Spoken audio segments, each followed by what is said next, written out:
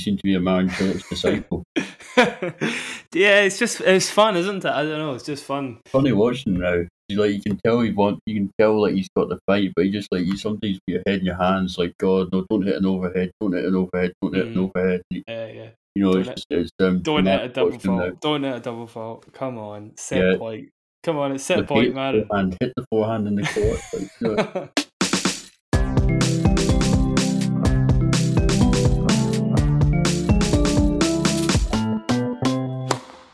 Hello, welcome to the On the Line Tennis Podcast, episode 6 now? 5? 6? I don't. Yep. 6. Yeah, I'm losing count already. It's me, Jack Edward, and my co-host Gavin Lang. Yeah, good evening. Good evening, Gav. Good to see you again. Not loads going on the last week, really. The Washington or the Citi Open, even, but we have a little bit to talk about today, don't we? We've got basically the players that did well at Washington, and a little bit on Rafa's injury. We've also got Daniel Collins winning in Silicon Valley. We're going to talk a little bit about that, and then we'll probably talk a bit about the Toronto draw. Basically, who we think might win and what the draw looks like and some of the best matches there and stuff.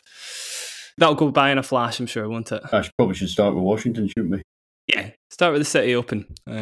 So Jannik Sinner won after a bit of a sabbatical.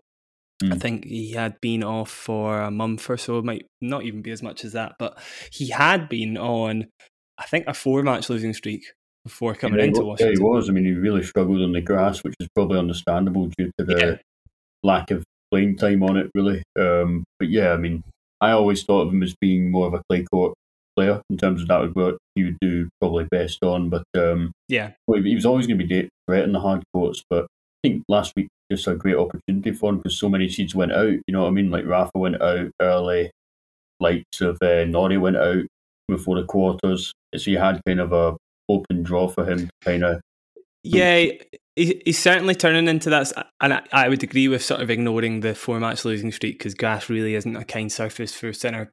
I would certainly agree with, or I'm starting to feel that Sinner is the kind of player that beats players ranked below him and really is, cementing himself as a very worthy top 20 player at least. Maybe we'll see him in the top 10 within a year or so.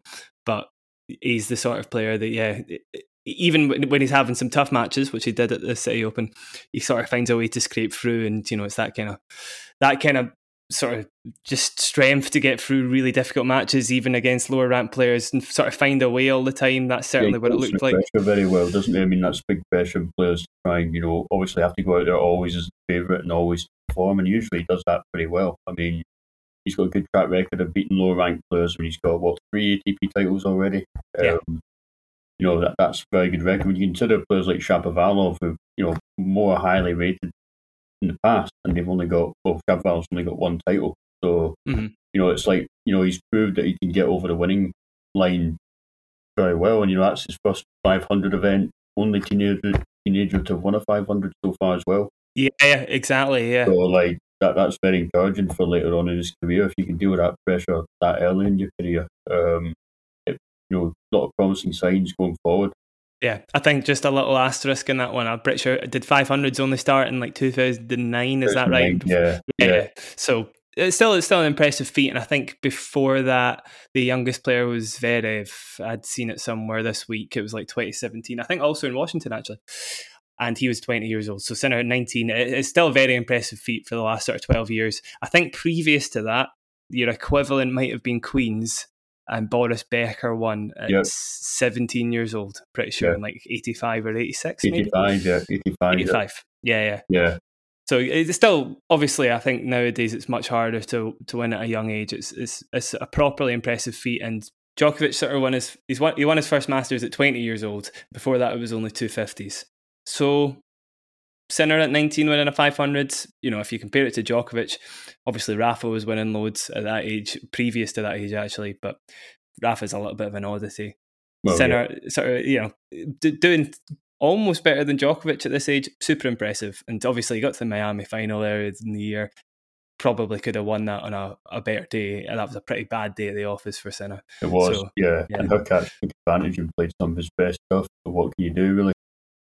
Yeah. But he's going to have plenty more opportunities to win Masters 1000s in the future. I mean, that's no doubt about that at all. Yeah. exactly. Yeah. So yeah, I mean, super impressive age-wise. I've got a little bit of stat knowledge on what kind of stuff Sinner improved this week to win Washington. So he had been off for a little while, and it looked as though coming back he'd improved his serve in particular. Certainly for 2021, he was winning about 68.9 of his first serve points. And at Washington, he was winning 81.1% of his first serve points. So massive, massive leap. 68.9, sorry, was 2021 hard court record. So that takes out clay and grass as well, yeah. Yeah, I mean, I did notice when he played Djokovic in Monte Carlo, his serve placement was an issue he needed to improve on. I think that was the one area of the game that he needed to improve. That's exactly it, Gav. Yeah, so the speed hasn't changed so much. He's still sort of serving 120 plus at the best of times, but it was the placement. And the stat I've got in front of me, take Federer as an example, probably the best spot server of all time, potentially, outside of the guys that are super, super tall, obviously. He serves to the body. He has served to the body 5.7% in his career on his first serve in the juice court. Sinner this year, 22.2% to the body. So it's the centre of the court, basically the centre of the juice box. Yeah. Basically, that's a mental stat when you think about it. It's about 4 times as much as Federer would be serving to the body. I think it's a good option, though, especially if you're playing against taller players. If you serve right at them, they're going to struggle to get out of the way and make good contact with the ball more. That's the option. I think it's underused. One thing I noticed about Sinner as well was in his match with Brooksby in the semis, when Brooksby was kind of reading his serve a wee bit, just changed it up slightly to throw in a bit more of a kick serve, and he served like a few kick serves, and Brooksby struggled to pick them, and then he was kind of off on his roll again, you know what I mean? So that was kind of smart to change the tactics up mid-match and know that, okay, he's got to read my serve, but I need to maybe change this up, put more kick, put more slice in my serve, just change the variety, and that worked really well for him. So big improvement in his serves, statistics and stuff. I would say the kick serve, he's always had a pretty good kick serve, Gav. I'd 100% agree with you there. And in terms of variety and maybe smarts, he's not lacking. He's got a really good coach, obviously. I think Riccardo Piatti's probably talked to him a lot about serve tactics and placement and stuff.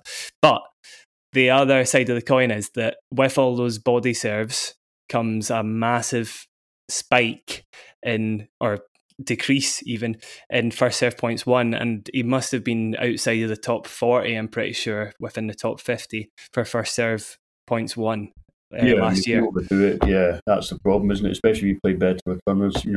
Body serve's not really a big issue for them. Like for Schwartzman, for example, serve body to him, and he's got the speed and sort of the movement ability to kind of get out the way and get the ball back. So exactly. So in principle, Gav, I'd 100% agree with you. The body serve's underused, but in Sinner's case, it more seems like an issue with placement on the whole, and he needs to sort it out, or he has started to sort it out, because that sort of 13% increase in first serve points won this week, and not against players who are bad returners as well, sort of Mackenzie McDonald, Sebastian Corda, who's actually 11th this year on first serve points. For first serve return points won. Players like that, and Jensen Brooksby, to win 81.1% of his first serve points, that's scary. Definitely. Yeah, very impressive. Yeah. It's really, really good.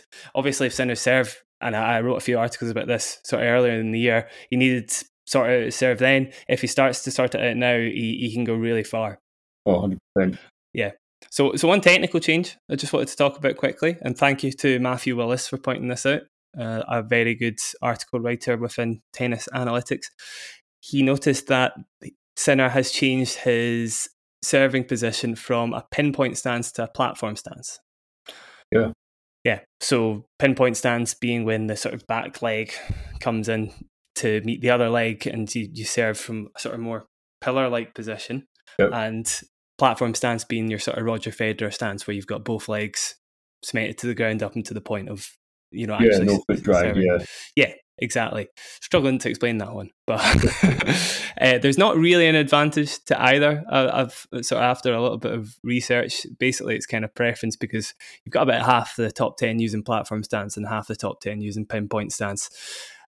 But Gav, I would say, I wonder if you can maybe notice it's not an obvious theme, but certainly the platform stance players, Roger Federer, Novak Djokovic, Thiem, Tsitsipas, And then the pinpoint stance players, Zverev, Nadal, Matteo Berrettini, Medvedev. Which of those servers would you say has a more accurate serve rather than a massive serve? Accurate serves, I would probably, well, whenever Federer's mentioned, obviously, you've got to go with that. I would Exactly. say that, yeah, definitely. Djokovic as well, he's improved his accuracy. So, yeah, I'd definitely go for that for more accurate.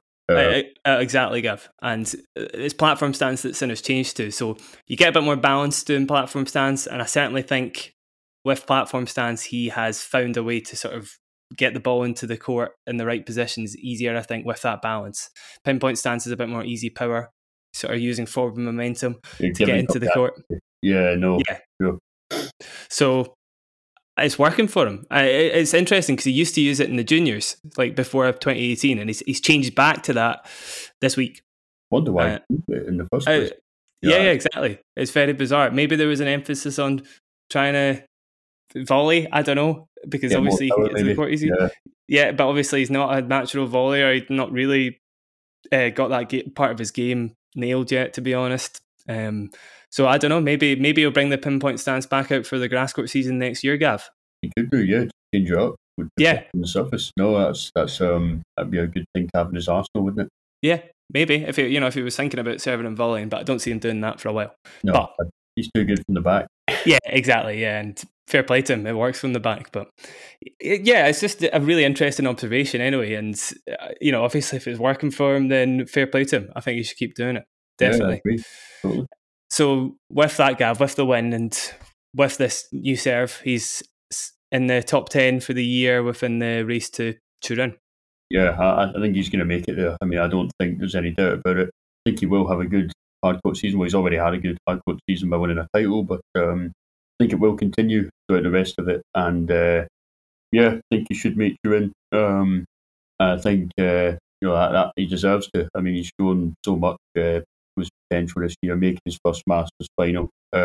Okay, the grass is a bit of a blot in the copybook, but then you can see that for a lot of players in the past. Like, teams not done that well at Wimbledon, for example. Rublev struggled in grass, so I wouldn't be too concerned about his grass court form. I think on the clay, he's just been phenomenal. Yeah, exactly. And also, we need a little bit of turf for the older players, I think. Yeah. If they could just stay away from that position for now and let Federer, Djokovic, Murray even, we'll see. Murray, yeah. Keep who knows? Then perfect. I'm not complaining. Yeah, it'll be interesting to see next year, just as a small point before we move on, which of the younger players will break out within the grass courts. Maybe I think Shapo's already done it, I suppose, with that semi-run. And he looked brilliant this year. He really did. If he just keeps improving, then 100%. He's got a really, really, really good chance. Fingers crossed, because I like him. I'm a big fan of his game. Yeah, just needs to be a bit more tactically astute, I think, but that will develop over time, I think. So moving on, I think we'll talk quickly about Jenson Brooksby, Jannik Sinner's semi-final opponent in Washington. How did you feel about his performance this week, Gav? Impressed? Very, very impressive, and I watched a lot of him. I hadn't seen much from him before in the Challenger Tour, but I watched his first match with Kevin Anderson, and I thought in the big moments he was mentally tougher than Anderson. He played them better. I'm surprised he's not got a massive serve, yet he's winning so much of his first serve points, such a high percentage of first serve points, and very basic service motion. It's the sort of one that maybe you think, you can see it's like start with a racket in a high position, it's like just throw the ball up and hit it almost. There's no real real technical nuances that are particularly unique. But I like that, it's a basic service motion, it's working for him. You don't need all this nonsense, like he doesn't need like a Leonardo Meyer serve, whatever, like with all the up back and all that. It's effective, it works quite well. He doesn't need to hit the ball at 140 if you're winning that percentage of first serve points. You can hit it 120 and hit your spot. Oh yeah, 100% agree with everything you're saying there. I think the serve will need work, definitely, if he wants to get super far. But I agree with what you're saying in general. The sort of compactness, the simplicity of it probably is will stand him in good stead in terms of, something that doesn't break down like, all the young guys, Buddy Zverev and stuff. And, I think for him to just have a nice, easy serve. And it's not like a bonus serve, is it? Not one with the ball toss goes to the moon and, exactly. Nice rhythm. Yeah, but nonetheless, I think it will need to get a bit bigger if he wants to keep getting up the rankings. He's made his top 100 debut this week. Yeah, I just think 125 would be a good kind of spot we could hit that. So it's like slightly more than 120, which you'd probably say is kind of the speed which most top guys are serving at. But you want maybe 125. 130, does he need 130? I don't think so. If he can hit 125 in the spots, I think that gives him enough pace to kind of get 3 points. And even if he doesn't maybe win the point with like an ace or an unreturnable, the ball's going to probably come back short where he can attack on it and maybe get to the net. So I think that'd be a good game for him.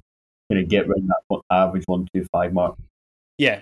So certainly, I was going to say there's not been many top 10 players over the past sort of 10 years or so who haven't had a first serve that can reach sort of 120 plus. Nishikori maybe is your main exception. Ferrer, and even then he's struggling, at times to hold serve in those matches. So exactly. I think 125 to 130 is kind of the magic number. And he's not short either. No, I would say that he's got the height to it. Yeah.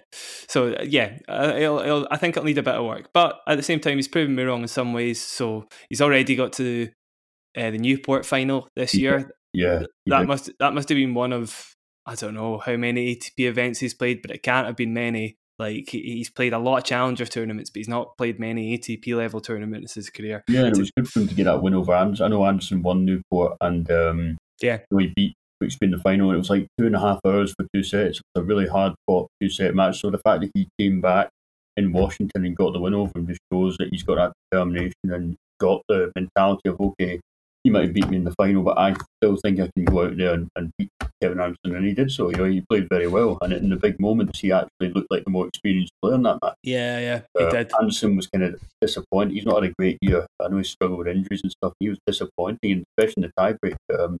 Didn't play it well at all. Looked very uptight. Looked very nervy. Brooksby was one that kind of looked like the more experienced tour pro. So I was very impressed with him. Absolutely. Yeah. I think earlier on in the year, I was keeping an eye on him when he won a couple of challenger titles, and I did a little piece on him and stuff. His game's really not much different from when he was playing at the challenger level, and also I've seen a lot of what won him those titles, and what he does to the other players seems to work at all levels. He gets into players' heads in a way, certainly, and he looks like he's just not going to miss a lot of the time. He's that sort of player. And I mean, Andy Murray compared him to Florian Mayer because of his backhand slice, double-hander, two hands on the slice. But honestly, I'd compare him to Andy Murray. Obviously, Andy wouldn't have done that himself. Yeah, he's like a brick wall, isn't he? Yeah, he's similar to Murray. He's like a brick wall that you just can't break down without playing 40-shot rallies or whatever. Yeah. And the backhand in particular is a nightmare to play against by the looks of it. He just absorbs the pace and gets it back deep, in the court. Yeah, exactly. Super counter puncher. The longer the rally goes on, the more likely it looks like he's going to win it. And the fighting spirit is comparable to Murray as well. He just seems to go on and on, never gives up, plenty of energy. He had a massive 3-hour match against, I think, Bjorn Fratangelo in one of the Challenger tournament finals. He must have saved like 17 break points or something like that. I don't know what it was. He was just playing absolutely fantastic stuff. So yeah, I'd compare him to Andy, definitely. And he's got loads of potential. He does. Just get that serve up a little bit, I think. Just a wee bit more pop. Yeah, nice to see. But it'll be exciting to see where he goes from here. Obviously, with the top 100 debut, he's probably going to get into the US Open main draw. So, you'd hope so, yeah. And even if he didn't get in, wild card, he'd definitely be a wild card, I think. He's unlikely to drop out of the top 100 in the next couple of weeks. Yeah, he should be getting in. Probably, yeah. So exciting stuff. He's already side note, I just found that he got knocked out of Toronto this week by Nicholas Basilashvili. So he did, yeah. So Basilashvili, either great or terrible. So and against Brooksby, obviously that's the kind of player who Brooksby could just totally get in Basilashvili's head, or Basilashvili could just like completely blow Brooksby off the court. It's an odd matchup probably because one's probably I get what you're saying. Probably going to be dominating the other whatever happens, I would imagine. So there was a bagel in the middle set, for example, and I think the first set was 6-2 to Brooksby. So obviously just topsy-turvy stuff. Right, moving on to a little bit on Nadal. So Nadal he didn't retire, he got knocked out by Lloyd Harris, but he has been talking about an ongoing foot injury. Yeah, and he kind of alluded to the fact it affected his play a little bit. He didn't, it's not very Nadal to bloody say that it affected him wholly, but it kind of looked like he did yeah, get affected by it, and he was sort of talking about it a little bit like it had affected his play somewhat. Now, Gav, I've just got a quick bit of injury history on Nadal on hard courts. Basically, the last 36 hard court events he's played, he has had to retire mid-tournament or withdrawn from the tournament 22 of those 36 hard court tournaments. yeah. It's a lot, isn't it? It is tons. It is absolutely Yeah, tons. So, I mean, that doesn't even include the last one. So the last one he did actually play, and so a lot of these tournaments he's still playing sometimes and still losing, but he might have something underlying that is still affecting his play somewhat. But yeah, yeah.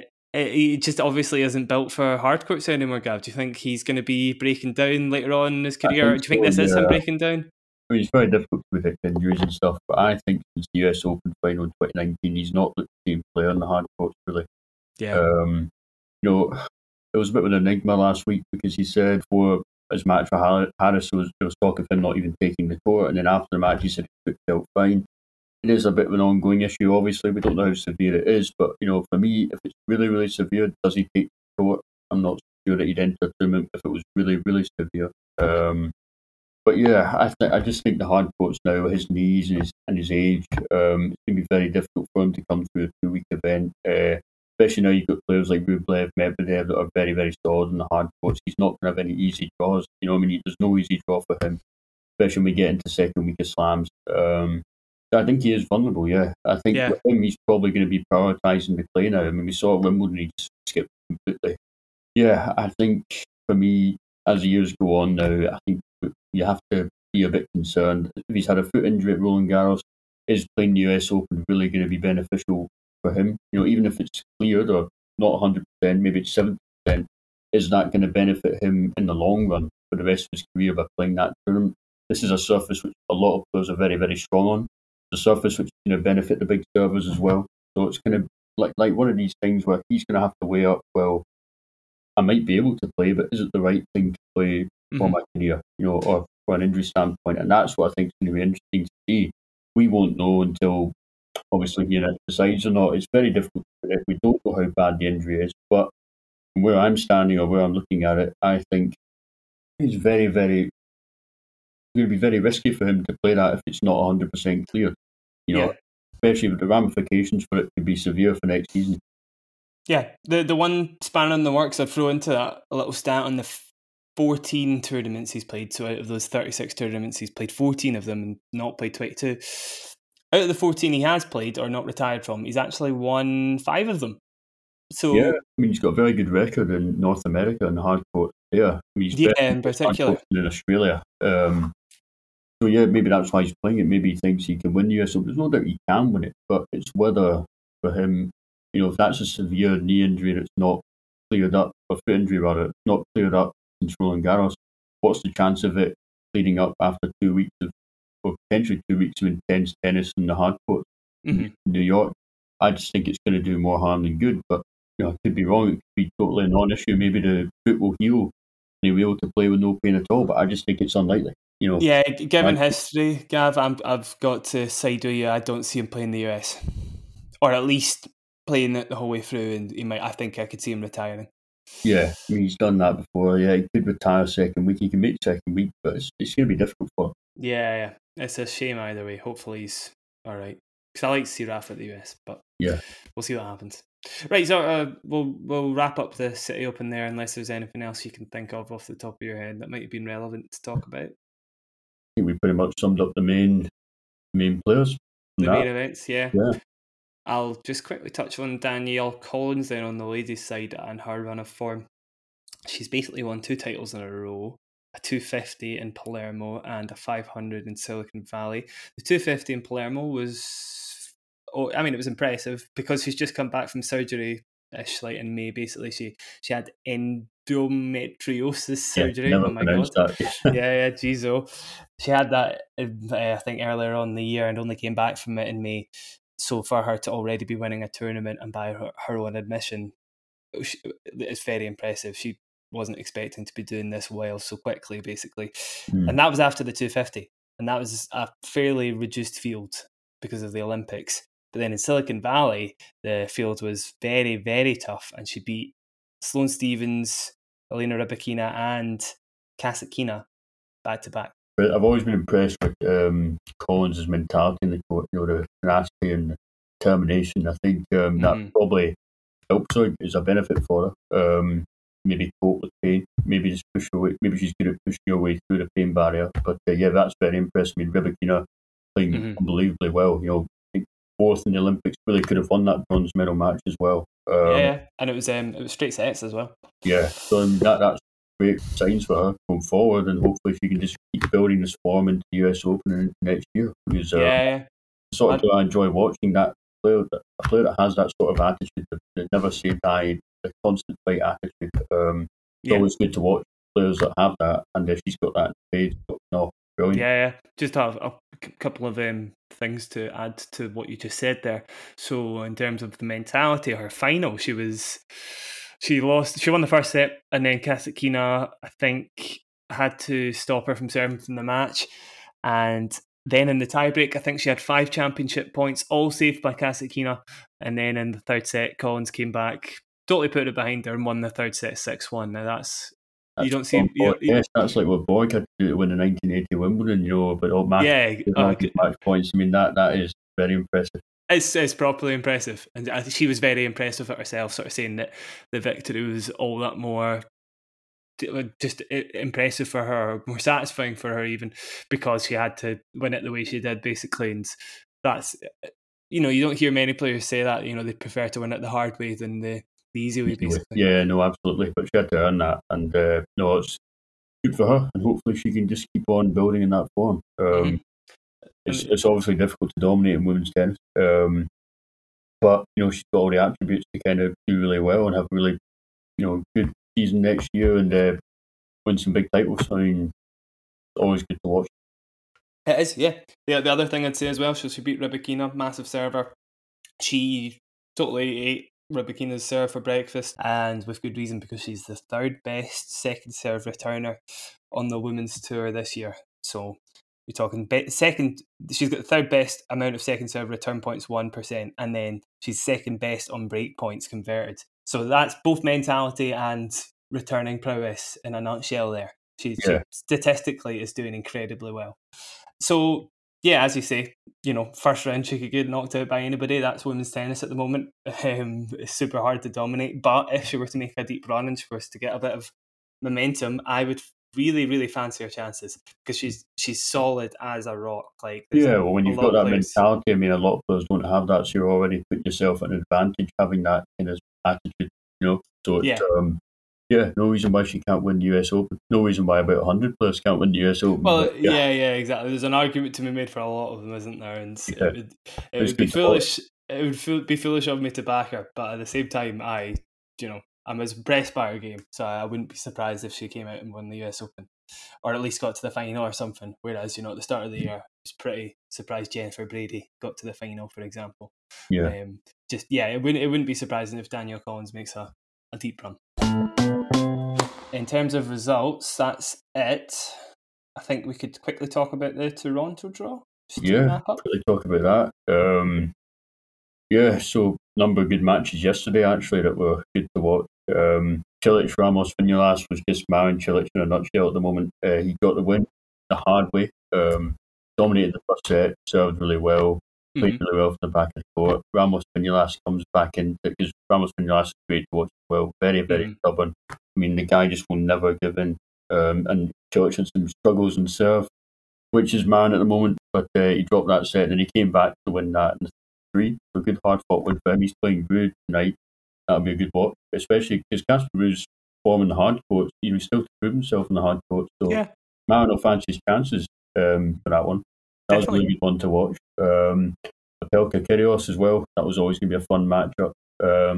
I saw that. Yeah, bloody net touch gate or whatever it was. There's always something with Kyrgios, isn't there? There's no simple match. And Pospisil against Tommy Paul. Paul suffering bad defeat last week in Washington to Galan in the opening round, actually the opening match of the tournament. So yeah, it was good to see him come through. I know Vasek's been kind of up and down. He's had his injury problems, but no, Tommy Paul's exciting to watch, and good win for him. So yeah, so it's possible obviously. Like, I love Yeah, that serving volley yeah, sometimes and stuff. Like accomplished doubles player, won the Wimbledon doubles 2014. So yeah, yeah, if he wasn't injured, maybe he would have been able to kind of progress further. But it's very difficult to pick. But there are a number of good matches, and you've got Bublik Medvedev tonight as well. That'll be very, very good. yeah.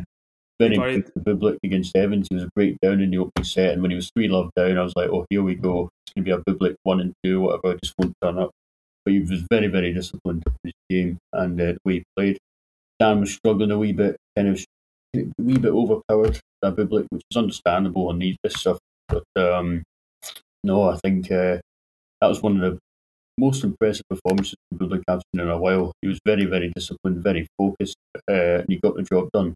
And I know Dan's had his struggles, maybe suffering from the effects of COVID, but all credit to Bublik. I think that could be very interesting against Medvedev. Medvedev's first match of the tournament could catch him cold, and if he yeah. catch him cold, like Bublik's not the sort of player you want to be playing when he's on a roll. So Yeah, and I mean they had a match earlier in the year at the French Open. it Medvedev was, won that one yeah, in straight one-sided. sets.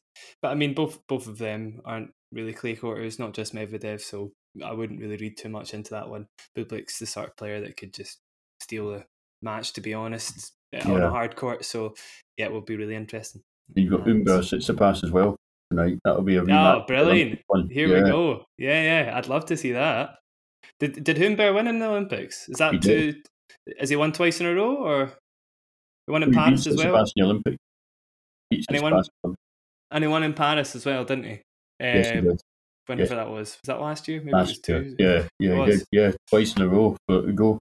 Yeah, I think He's that's good right. to watch. Anyway, I might be Yeah, wrong. no, that'll be a good one. Tsitsipas since the French Open had his struggles, but then again, that wasn't grass, some of them. And then I know he had a bad defeat in Hamburg against Krajinovic. So maybe he's still getting over that French Open final defeat. It is understandable, but you'd be looking for him to take on now and kind of show he can be more determined to win his first slam now. But it will be difficult for him. We saw Zverev after making the final in New York and losing. It took him a bit of time to play his best tennis again. So He is still playing really well, he obviously. is, yeah. I think So he's going to find his best form again. I think he could have a good week. yeah, but saying that, Gav, who would you back for the week?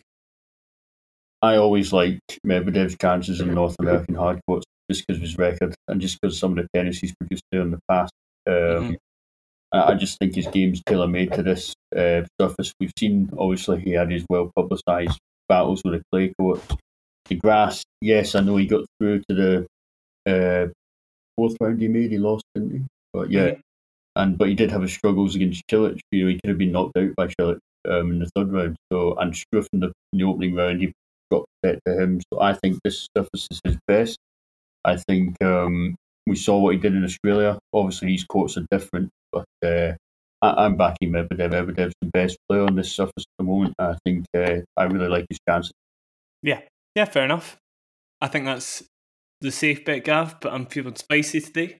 I think I'm gonna back Chapo probably. Looking at the draw, Chapo risky choice. He always is, of Very risky course. choice. But I think Medvedev's draw is a little bit unkind, but like really tough first round, and then potentially playing. I can't remember now who Sinner, potentially playing Sinner after that. Obviously, Sinner in blistering form could be really tough for him. So yeah, Chapo. I think Chapo's got a pretty kind draw, kindish. It's all relative, it's not easy by any means, but it still looks a lot better than Medvedev's. So Chapo would be against Tiafoe Nishioka. Tiafoe in okay form, but he was a lucky loser this week. He did lose in qualifying. So yeah, no given, definitely no given. There's no givens really in any match, but that could be a pretty good start for Chapo should he get through that. And then Monfils certainly not in good form, or Millman. Millman's definitely beatable. Obviously, Millman's still a bit tough, but Chapo's the Yeah, sort I of think player that could Millman beat had him. the worst match of his career against Brooksby in the quarter. Yeah, I saw that. I saw Absolute nightmare. Like, that. Exactly. well, So who knows? If Chapo plays a really big game, then maybe he could just run rings around Millman as well. But yeah, that was pretty shocking defeat, I've got to say. And then we'd have probably Boy in the quarters. gotta love a bit of boy. But yeah, I'm going to back Chapo in that Surprised you're case. not sticking with Marin Cilic. You seem to be a Marin Cilic disciple. Yeah, it's fun, isn't it? I don't know, it's just fun. Funny watching him now. You can tell you can tell like he's got the fight, but he just like you sometimes put your head in your hands like God, no, don't hit an overhead, don't hit an overhead, don't hit an overhead. Yeah. You know, Don't don't hit a double fault. Don't hit a double fault. Come on, set point. Come on, it's set point, man. Hit the forehand in the court. Yeah, he's fun to watch. I'm not going to back him for the week, but that might mean he will come through and win the whole thing. Yeah, he could just do a repeat of Cincinnati 2016 and just flip the draw, and exactly. Yeah, you never know with Marin Cilic. When he wins big titles, it does come out the blue. It does. Oh, it does. Yeah. Yeah. So we'll see. It's unlikely. I mean, I'm really talking rubbish now. It's very unlikely, but who knows? Right. Other than that, yeah. One other result that's just finished as well. Karen Kachanov beat Cam Norrie. Yeah. I mean, watched some of the final bits of the third set, and Kachanov improved his serving. You know, he was struggling getting his first serve in, but then when he locates it and fast hard court, you know, Norrie I think would struggle against a player like that in fast hard court. So you know, he did well to get set. I think, you know, Norrie's had a great season, but I just think in the faster surfaces he is going to be kind of roughed a wee bit for the big power players. Yeah. You know? Yeah, you're probably right. Yeah, certainly with the clay court season behind him. I hope that's not the last we're seeing of, you know, top 10 player Norrie. Hopefully he's...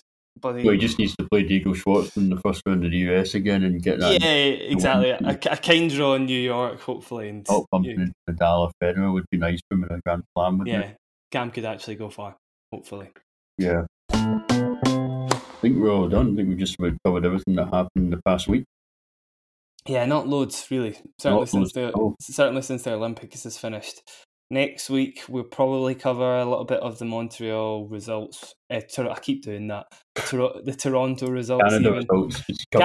Just be safe, exactly. The Canadian Masters results.